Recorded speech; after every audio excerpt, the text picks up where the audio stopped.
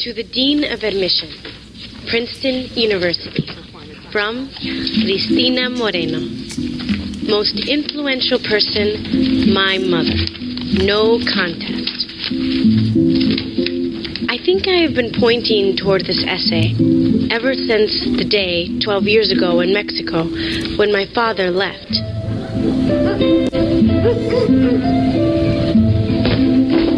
Such was my mother's need to protect me that she would not let me see her cry.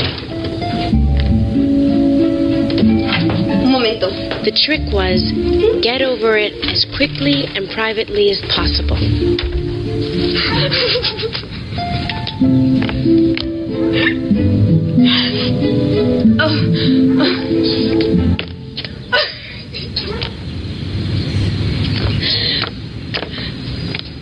Such was my need to protect her that I never let on that I could hear her.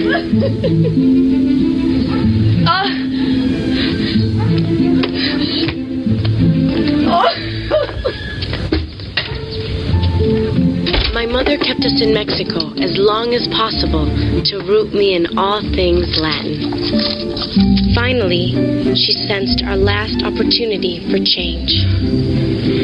We would leave for America. No más una lágrima. No más una. One tear. Una. Just one. So make it a good one, Pero bien llora. she said.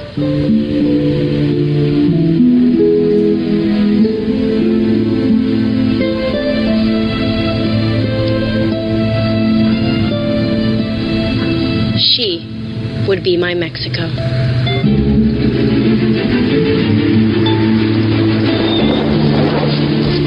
Because this admissions essay is open record, let me just say that our transportation into the United States was economy class. In order to raise me properly, my mother needed as much of the security of her own culture as possible. So we rolled through Texas, just 34% Hispanic. Adiós, Texas.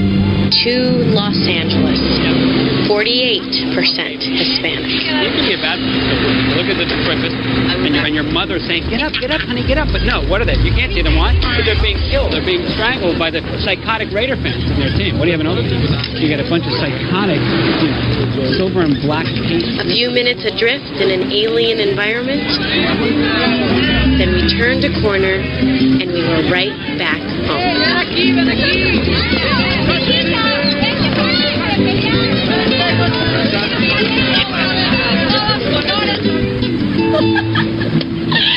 My mother's favorite cousin, Monica, gave us shelter.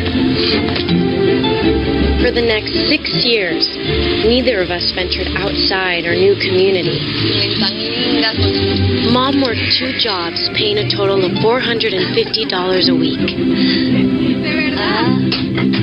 Each of us doing everything we could to make things work. Te quiero. We were safe and happy. Te quiero, Gustavo. Yo también te quiero, mi amor. Te quiero. If only I could have stayed 6. But I was blossoming, and during my very first dance, in the time it took a boy's hand to go from my back to my bottom, it was evident that she would have to leave her night job to keep a watchful eye on me. Yes, it's okay to laugh. It's okay to laugh. It's not okay to touch the girl there until you're wearing a ring, right? Dads, right? Yeah. The wedding ring, not a promise ring, not an I like you ring, any of that. All right. Just in case, I don't want to forget this, at the end of the service, we have a youth camp video. It's like 9 minutes long, and so we're going to tack it on the end, and if you want to stay, you can watch it, and we'll dismiss you if you need to go get kids and you need to go on. You can do that as well. We'll try to post it on the website before too long.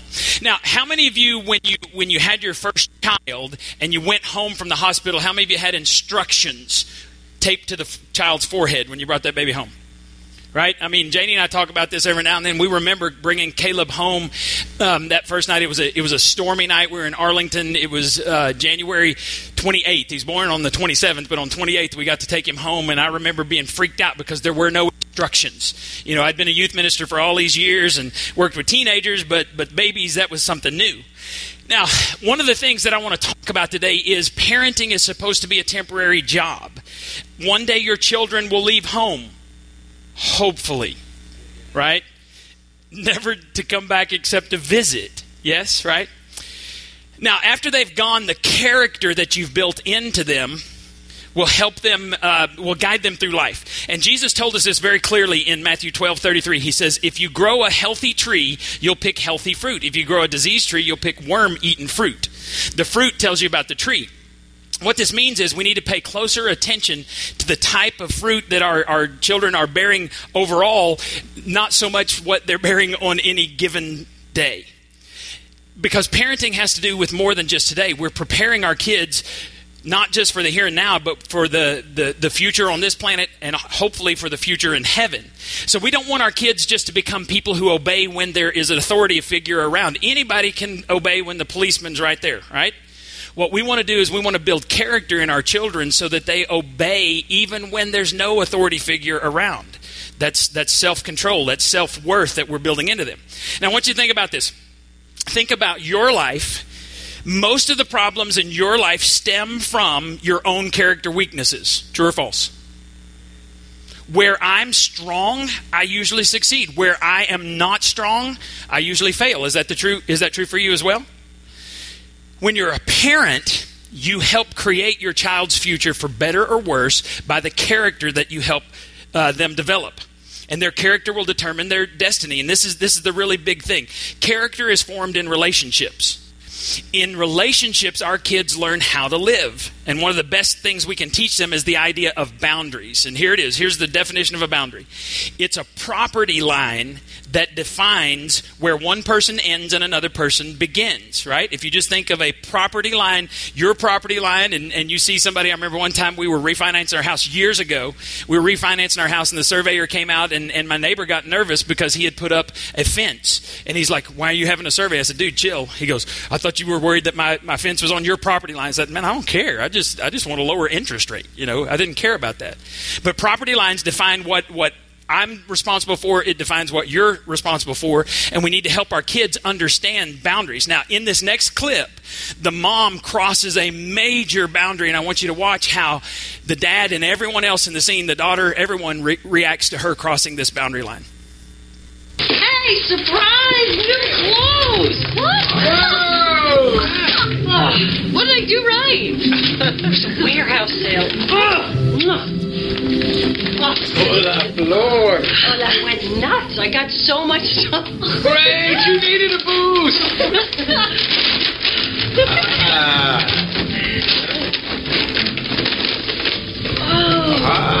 Yeah, no, that came together. I wouldn't wear it together. A little much.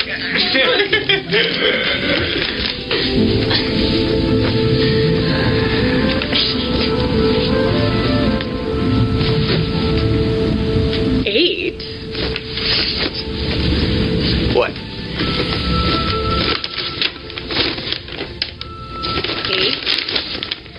What? 8?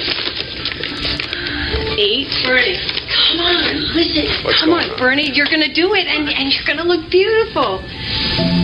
Oh, honey, you are going to lose that weight. And,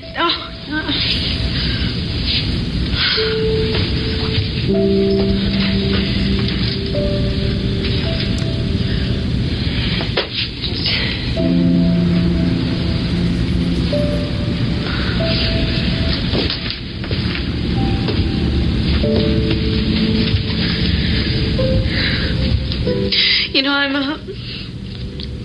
glad you didn't get here earlier because then I wouldn't be able to tell you that your gift to me is Ruth. oh, honey, just please, just excuse me. Hey, Bernie. I just need to be alone right now, okay? I'm sorry. It's okay. be able to endure this, John, if we're going to help her. I'm just going to hang out here. Wait for you, okay? Her pediatrician intervened on his own daughter's weight, and she is an 8. Dad, don't. Didn't you ever just need a minute? Yes. This is the same pace that I'm talking about, John. We got to be on the same pace. That's the most important thing. You and I need to be on the same pace. I don't know why it has to be so hard. I need a minute.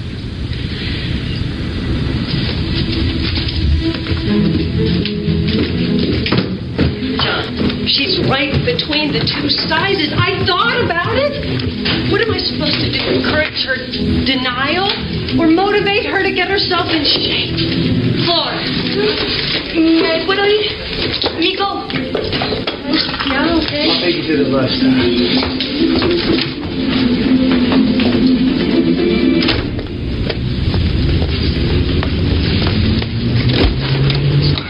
Help you with the door. I meant My mother did not understand her male boss. He seemed as upset as she was over what had been done to Bernice, and yet had done nothing.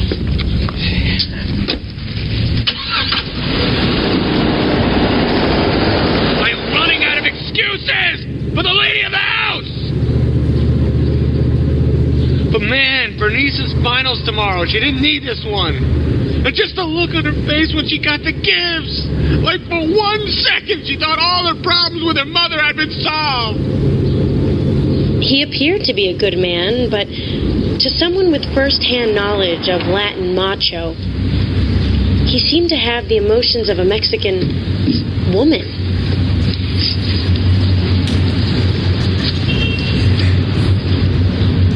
She had no idea how to react, except to flee. Gracias. Whoa. What are you doing? We're still moving. I'll take you all the way to the bus stop. Ya está aquí. You gotta let me take you all the way.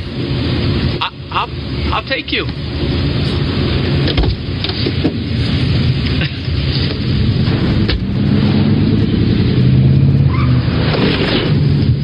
All the way. How weird was this ride? Sorry. No se preocupe. Yes, you are released. Yes. How many of you have seen this movie, by the way? All right, so in case you haven't, she doesn't speak English, and she needed a job where she could make $450 a week so that she could take care of her daughter, and she moves in with this kind of crazy Anglo family, and all kinds of things happen here. Now, the main reason that I wanted you to see this this clip was 2 things. First of all is because the mom crossed a boundary, and secondly, I thought it was kind of funny that she said he had the emotions of a Mexican woman. That's just a good thing. A good line there. So here's what I want you to do. I want you to read this verse with me, and then we're going to talk about what it means. Ephesians 6:4 says, "Fathers, do not exasperate your children. Instead, bring them up in the training and the instruction of the Lord." Now, this verse applies to both mothers and fathers. In this scene, would you agree that the mother exasperated her daughter? Yes or no? Yes. Okay, big time. And we can see it so clearly in others, we can't always see it in ourselves. God chose you to be your child's parent. He chose you to be the hands and the feet and the voice of Jesus Christ to mold and to shape your children for a better future. And you know, life is full of surprises, and it's not like God is ever surprised by what your children do. How many of you are surprised by what your children do? Every day, yes. From the time they're born until they're old. We're surprised by them all the time. God's not sitting up in heaven go, "Oh, that's a new one. Didn't see that one coming. Good luck. See you later." That's not how God works. God has given us plenty of instructions about how to raise children in the Bible. We just don't pay attention. Now, in this verse, exasperate means to abuse your position. All right? Fathers and mothers, do not exasperate. Do not abuse your position with your children. That means to abuse your size and your position to make them do what you want. Have you ever done that? I'm bigger than you, and I'm going to do it. I'm going to make you do it, right? You ever done that? How many of you had someone do that to you? Right? Dude, I wish y'all could see this, because the guys back in the booth, they're very enthusiastic sometimes. I said, how many of you've ever had that done to you? It's pretty funny. I need a camera. Someday I'm going to have a GoPro up here so you can see the guys back there. It's pretty funny. How did you feel when someone abused their size and position to make you do what they wanted you to do? Any of you like it? No. You were probably angry. And that's what we do to our children. When you abuse your size and position, you alienate your children. You're big enough that even, and I've done this, even when you're wrong, you're right. Anybody done that one? And I can't tell you how many times I've had to go back and apologize to my children and ask for their forgiveness. And by the way, there's difference in apologizing and asking for forgiveness. There's even a difference in saying, I'm sorry. I'm sorry you got your feelings hurt. That's the weakest thing I've ever heard. The way that I believe Scripture teaches it is you go to someone and you say, I was wrong for what I did. Will you forgive me? And you put it in their lap. The ball is in their court. And I can't tell you how many times, and Caleb eats it up when even today, if I have to, I'll go, dang, I hate being wrong, and he'll just grin. He loves being right. Well, I do too, and you do too. But when we express, when we exasperate our children, we beat our kids down. We alienate our children. A better way is to validate them. What I tell folks all the time is rules without relationship equals rebellion. So if somebody is rebelling, like our teenagers just went down and they were at youth camp this last week and they did backyard Bible club each day. And I guarantee you that the kids that they made relationships with were better behaved than the kids that they didn't. You love, and I actually told the teenagers before they left on Monday, I said, if you love on a kid and you become their friend, I can't tell you how many times I've done it. I'd say to a child, I'll say, hey, I need you to do me a favor. I need you to be a leader because I see the potential in you, and will you help me out? And they're like, yes. They get excited about that. Or we can beat them down and talk about what a problem child they are. We forget that to our children, everything is a big deal. Do y'all remember when you were teenagers? Some of you, is a long time ago. Me and John, is a long time ago, right, buddy? Do you remember? I kind of remember. When you're a teenager, it's just the way things are. You're the center of the universe, and you think everybody's looking at you. You think everybody's talking about you. Now, if you say to your child, your teenager, how can you be upset about something so stupid? How do you think they're going to feel? Right. And so what we need to say is, this seems to be a big deal to you, and I'm sorry that you're hurt. Which one would you rather hear? As adults, which one did you rather hear? Dude, you're an idiot. Now, occasionally you need that. Occasionally you need somebody, not everybody, to tell you you're an idiot. We'll see that in just a second. It's one of my favorite parts of the movie. It's coming up. You have to establish boundaries because kids don't come out with boundaries. Kids come out just wanting to control everything. And you'll have to explain boundaries to them and show them what boundaries are, and that won't make you popular. You're not supposed to be your children's friend. You're supposed to be their parent. When they become older and mature and well-adjusted, then you can become friends. You'll have to be the bad guy at times, and your child is not your ally when it comes to teaching them how to behave properly. Right? You hope your spouse is, but your child is never going to be, because who wants to obey? I mean, we want to be free, right? We want to run around and do all of those things. You're going to have to get your point across without being a jerk. Janie's mom, one time Janie told me this years ago, that she brought home a C. And her mom, I loved Louise. Louise is one of the neatest ladies on the planet. But when Louise said something, she meant it. So Janie got a C in a class, and she came home, and her mom said, where's your report card? And Janie said, oh, I left it in the car. And she said, why don't you go get it? And Janie said, oh, I'll get it later. And her mom said, I know you got a C. And Janie just froze. Her teacher had called and told mom. And so mom was just going to see if Janie would fess up to it. And this is all Louise ever said. She said, this won't happen again, or you won't be driving. Do you understand? Janie's like, yes, ma'am. Because Louise said what she meant. There wasn't jumping up and down. There wasn't, beating her down. It was with Janie, and you need to ask her about this, because she had to be in at 9 o'clock on weekdays, 9:30 on weekends. Right? And you late, You got grounded. You made a bad grade. You didn't. It was just, here's the consequences, and that's what we've got to teach our kids. There are natural consequences that are going to happen. When we shelter our kids from consequences, we are not preparing them for a good future. We're preparing them to be offended by everything. Sorry, that was just... I saw that on Facebook yesterday. Good morning, America. What can we be offended by today? All right. You enforce reasonable consequences for rules when a boundary is crossed. It's the way life operates. Now, here's what I want you to realize. When it matters most, the quality of your relationship with your child will determine the weight of your influence. You don't want to control your kids when they're older. You want to influence them. But the quality of your relationship with them will determine how much weight you have. How many of you, let me just ask you this, how many of you, if your parents, you still ask your parents for advice when you're making major decisions? How many of you? I can tell you that the quality of your relationship with your parents when you were growing up determines whether they have influence in your life right now, right? If you didn't have much relationship with them, you probably don't care what they have to say. If they were to call you up and give you advice, those of you who had a quality relationship with your parents, you would take their advice. Those who didn't, wouldn't. Because here's the deal. No relationship equals no influence.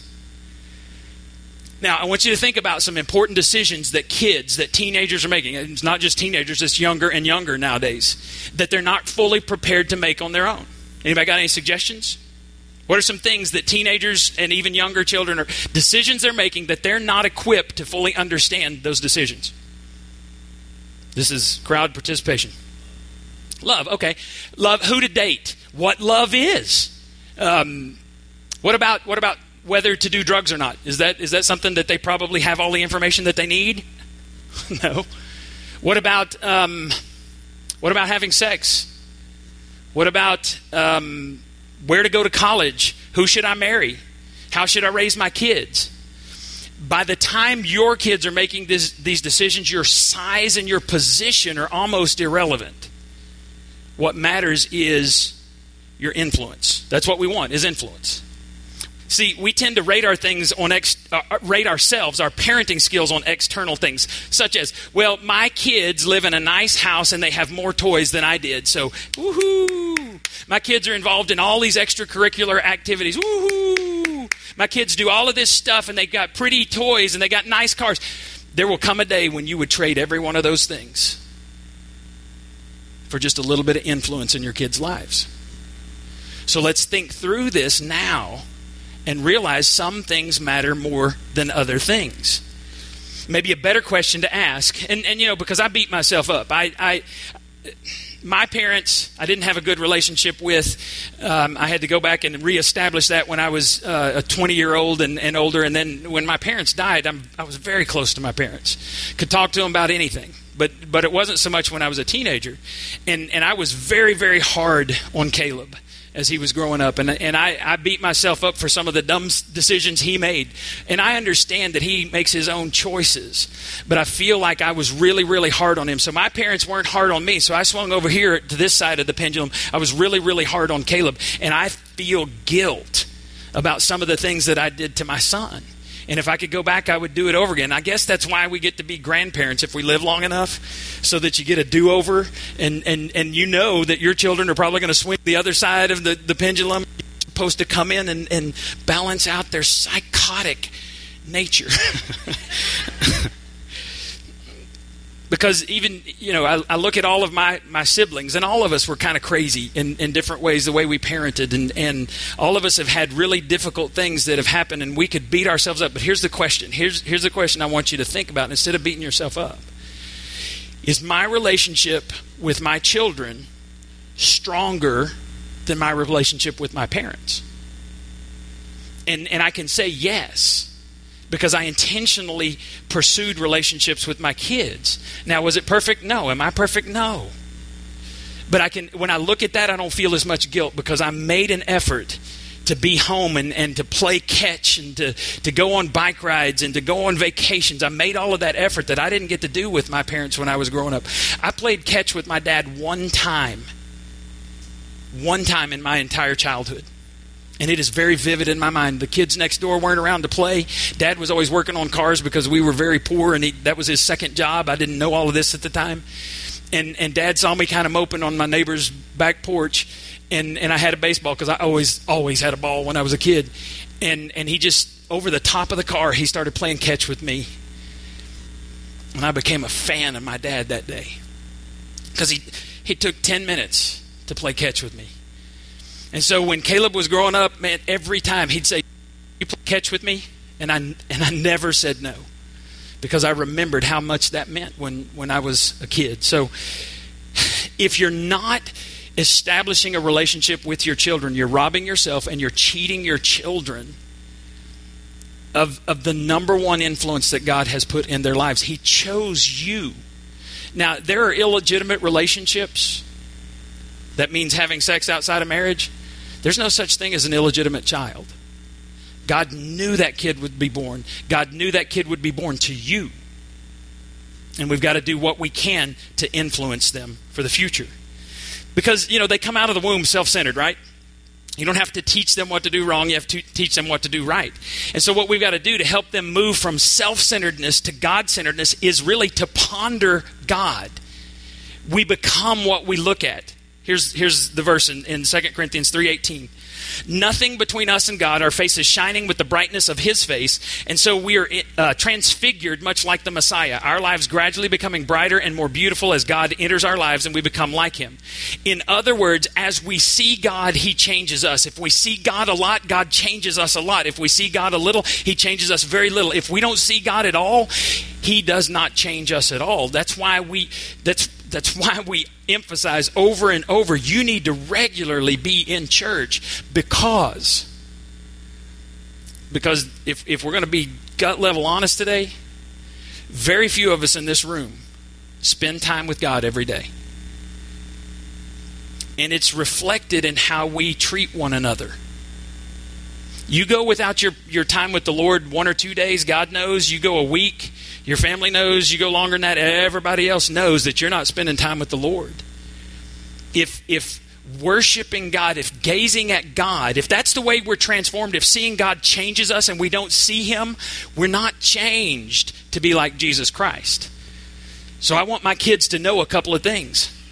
If my child was created by God for a specific purpose and I'm pushing my child into things that are not of God, I'm actually helping frustrate my child and drive them further away from God. And that is not the reason I was put on this planet. That is not the reason God gave me kids.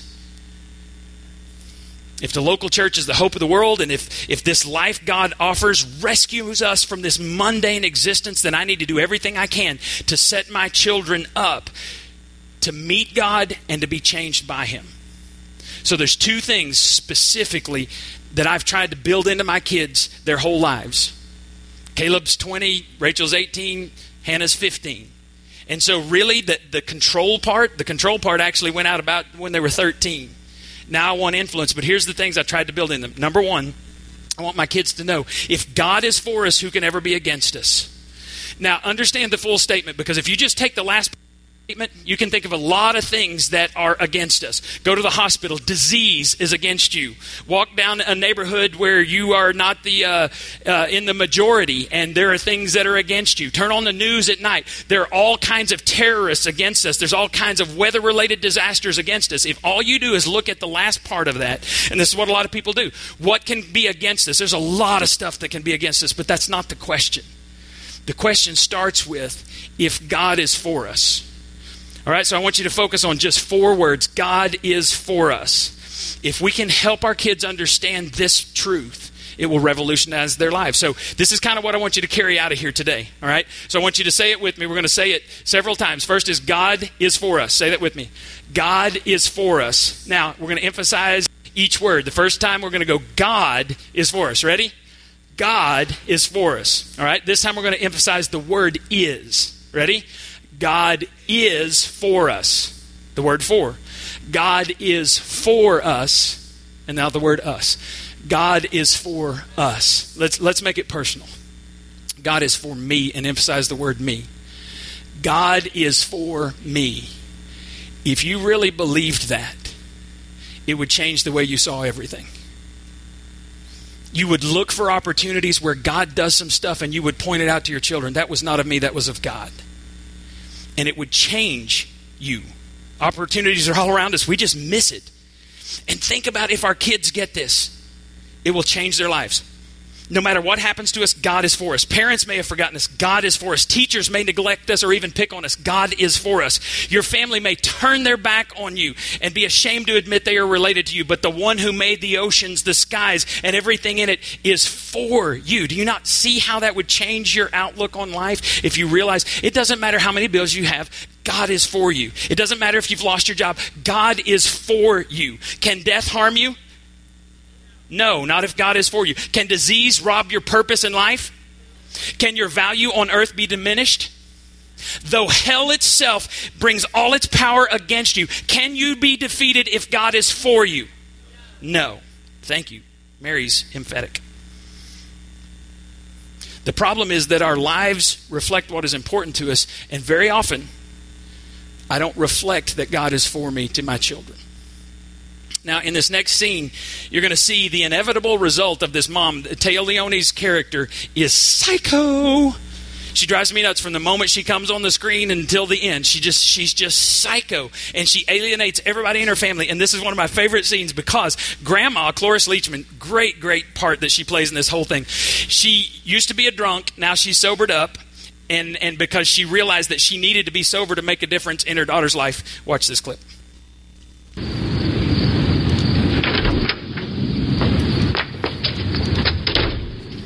Wait! I need to talk to you privately, honey. Honey? No, Mother, I can't right now. I'm really late. I've been looking all over for you. Will you keep an eye on the kids? You've got my secret cell number, Just okay? give me a moment to talk here. What is it? Are you buzzed? No. I gave up drinking weeks ago. Yes? Nobody noticed. Which shows I probably conducted myself pretty well as a drunk. But duty called, and I'm sober. So, may I say just one thing? Yeah, yes, Mother, one thing. Go ahead. Thank you.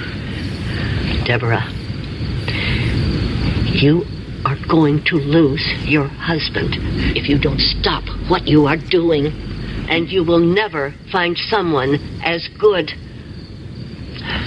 There'll only be men who you know are cheap and shallow and have no real warmth in their souls.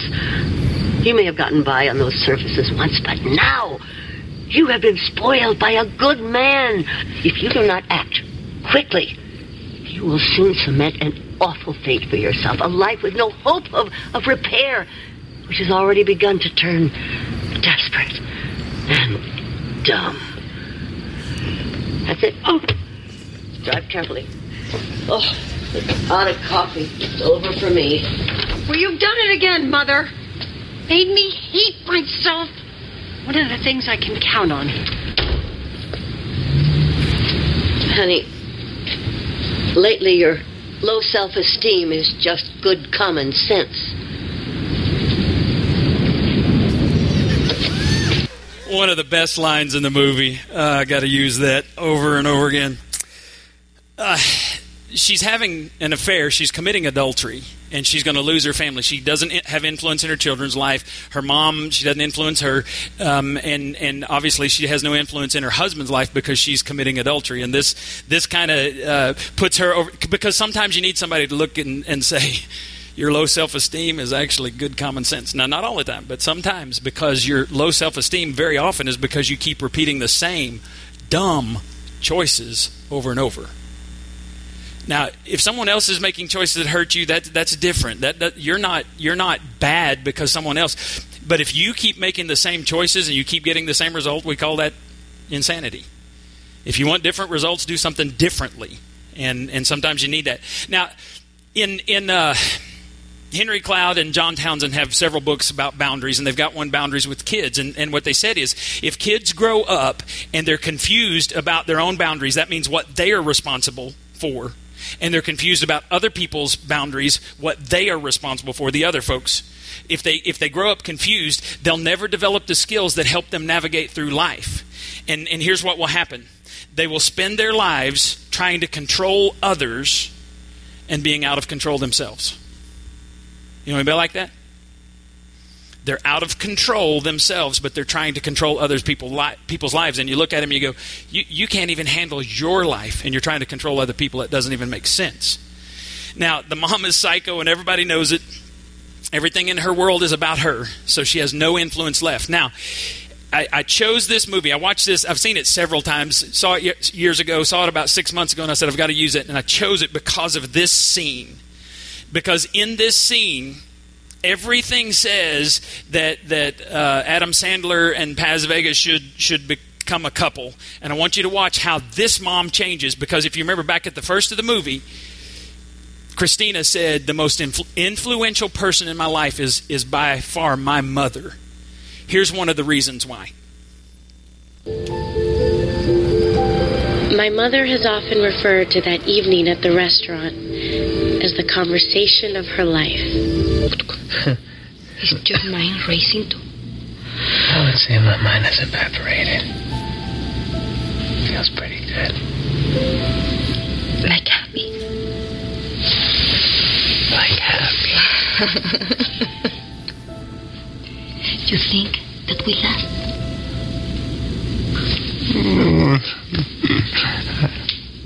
I was just kidding around. I understand what you mean. No, I don't understand what I mean. That is getting late.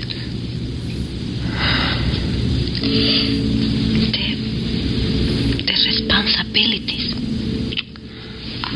have entered your brain. Don't hide that from me. Don't hide that from me. Please. Yeah. Thank you. You're right. Yeah. I won't. You're great. You're great. I know. No.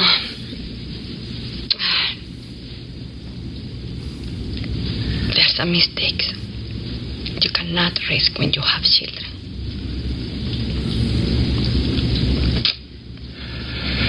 Please. Are you ready to go? No, I'm not. Stay put for a stay. Stay there. Once our feet touch that floor, I'm going to get too many brain cells back. Don't be in such a hurry. That floor is going to eat us alive.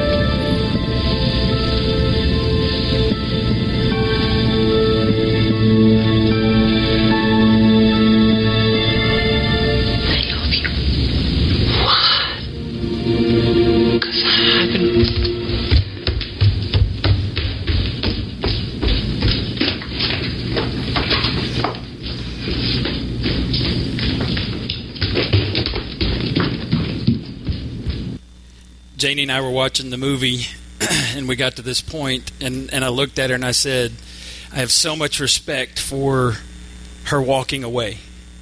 Because our world says, if it feels good, do it.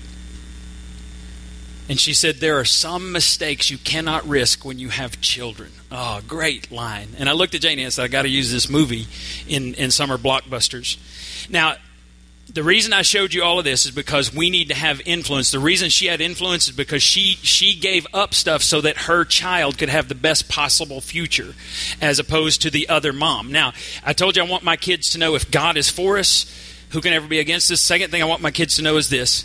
Can anything ever separate us from Christ's love? It's a question that Paul asked in Romans 8:35, and it's an age-old question. Is it possible for me to do something so bad that God cannot forgive me? And the answer is no. Does God love me on days other than Sunday? Because let's be honest, we at least put forth an effort to kind of look good and to go to church and to worship, and this is probably the best that we're ever going to be in our week, right? But what happens on Monday through Saturday when I'm a jerk? When I get mad at my kids, I remember I would get mad at my kids if they spilled their milk. You ever done that? I've gotten mad at my kids if they didn't get in the car fast enough. And I was a jerk. And I got to be honest with you, when I do those things, I don't even like myself. Is it possible for God to love me when I'm a world-class jerk? Because I can't believe that my wife and my kids do. The cool thing is that God answered that question before you and I ever asked it. And it's in Romans 8:38 and 39. I'm sure that neither death, nor life, nor angels, nor ruling spirits, nothing now, that's in the present, nothing in the future, no powers, nothing above us, nothing below us, nothing, nor anything else in the world will ever be able to separate us from the love of God that is in Christ Jesus our Lord. Here is the deal. According to God's word, which does not change based on a Supreme Court decision, according to God's word, nothing can separate you from his love. That means you can't be bad enough that God won't love you. You cannot be bad enough that God will not forgive you. The key is, are you humble enough to admit that you're a sinner? Because the scripture says when you bow before him, when you humble yourself before God,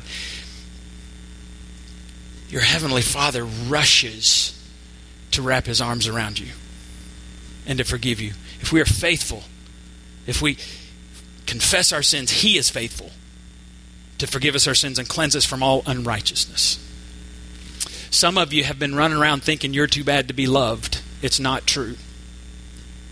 God wanted you to hear today that no matter what you've done, if you've messed up as a parent, it's never too late to start. You can start now and you can make a difference in the future.